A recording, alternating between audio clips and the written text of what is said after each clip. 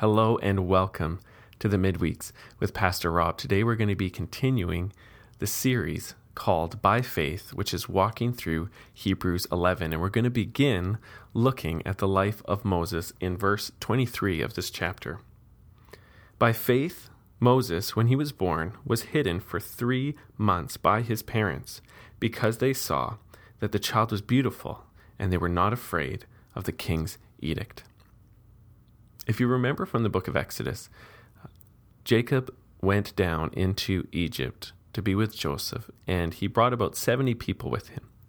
And it wasn't long before God's blessing to increase and multiply his people was taking a major effect, and the Israelite people grew and grew and grew and grew to the point where the Egyptians felt very threatened by them and were worried that one day if an enemy army came that the Israelites would defect and turn against the Egyptians and fight against them and destroy them. And so they started to bring out policies to suppress their strength, whether it was turning them into slaves and making them do slave labor, or they then had a anti-boy policy where they commanded the Egyptian midwives to kill any boys that were born to the Israelites. But the Egyptian midwives feared God and they refused to do it. And so God blessed them and gave them families of their own. But then what Pharaoh did is he made a nationwide state policy that the entire nation was to kill any boys who were born to the Israelites. Then at the beginning of chapter 2, the Bible says that there was a Levite who took a wife.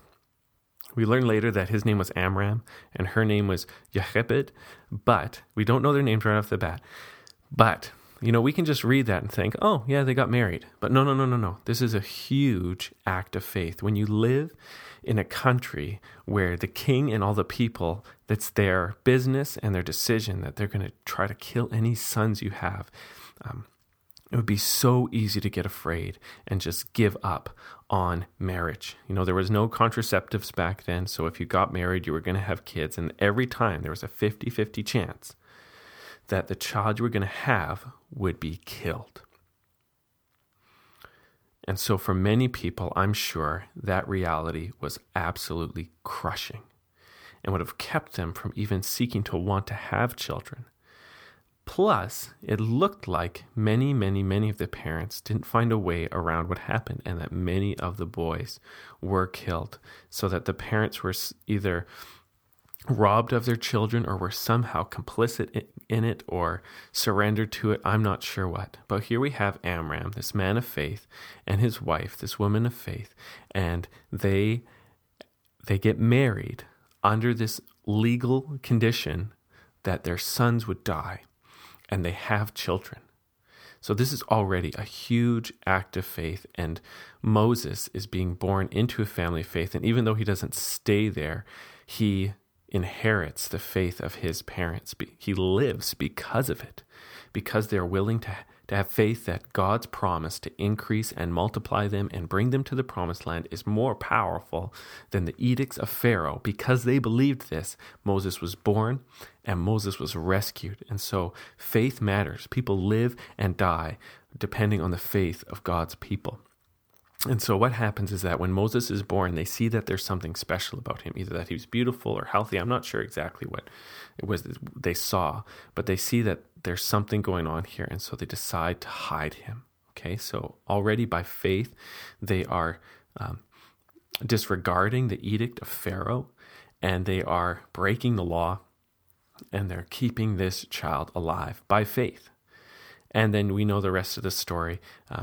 When the child gets too old, they put him in a basket and they hide him in the river, and he's found by Pharaoh's daughter. And by the providence of God, Pharaoh protects and feeds what will soon be the downfall of Egypt, this Israelite boy who was born because of the faith of his parents.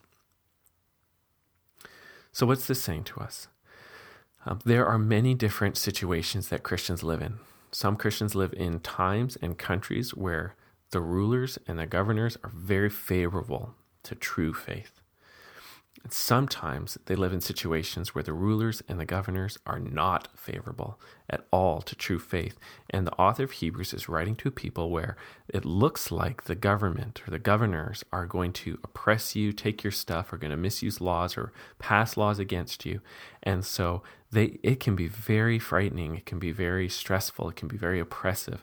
And it can seem so easy just to kind of go along with it and hide. But the author of Hebrews, through the life of Moses, saying right from the very start, people who believe that God's power and his presence and his promises are more powerful than Pharaoh's edicts see the faithfulness of God.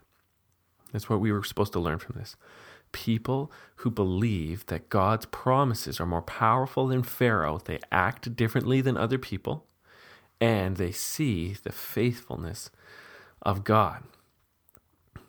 So this is really powerful. This is really powerful. And we can see that, I'm not sure exactly what happened, but Aaron must have also been rescued in some sense because Aaron's an older brother. And so, something went on here. This family was having boys in a time when it was hostile against Hebrew sons. And so we're supposed to hear this today. And it doesn't take long before you can think of some way that the larger culture is quite hostile to Christians or quite hostile to children. And these scriptures talk to us and say, faith will think and act differently than the broader culture and the rulers that are hostile to God's ways, his will, his law, and his promises. Faith will act differently. Faith will take risks. Faith will not fear edicts or laws. Faith will act in a certain way to see the promises fulfilled and to see life come into the world. And so this is a real deal. This is a real scripture that speaks to our situation, not exactly the samely, but in a really particular way, and calls us to live by faith. So we need to get with the Lord and say, God, how can I live by faith in my situation? In some ways, there's lots of freedom for us. In some ways, there's lots of pressure against us. How can I be a true faith-filled Christian following you? How can I live above fear of the edicts of kings or of culture makers or of celebrities? How can I live above fear of this by faith and walk the walk that will see your promises come and your kingdom come and your will be done? And amen. Be blessed, everybody.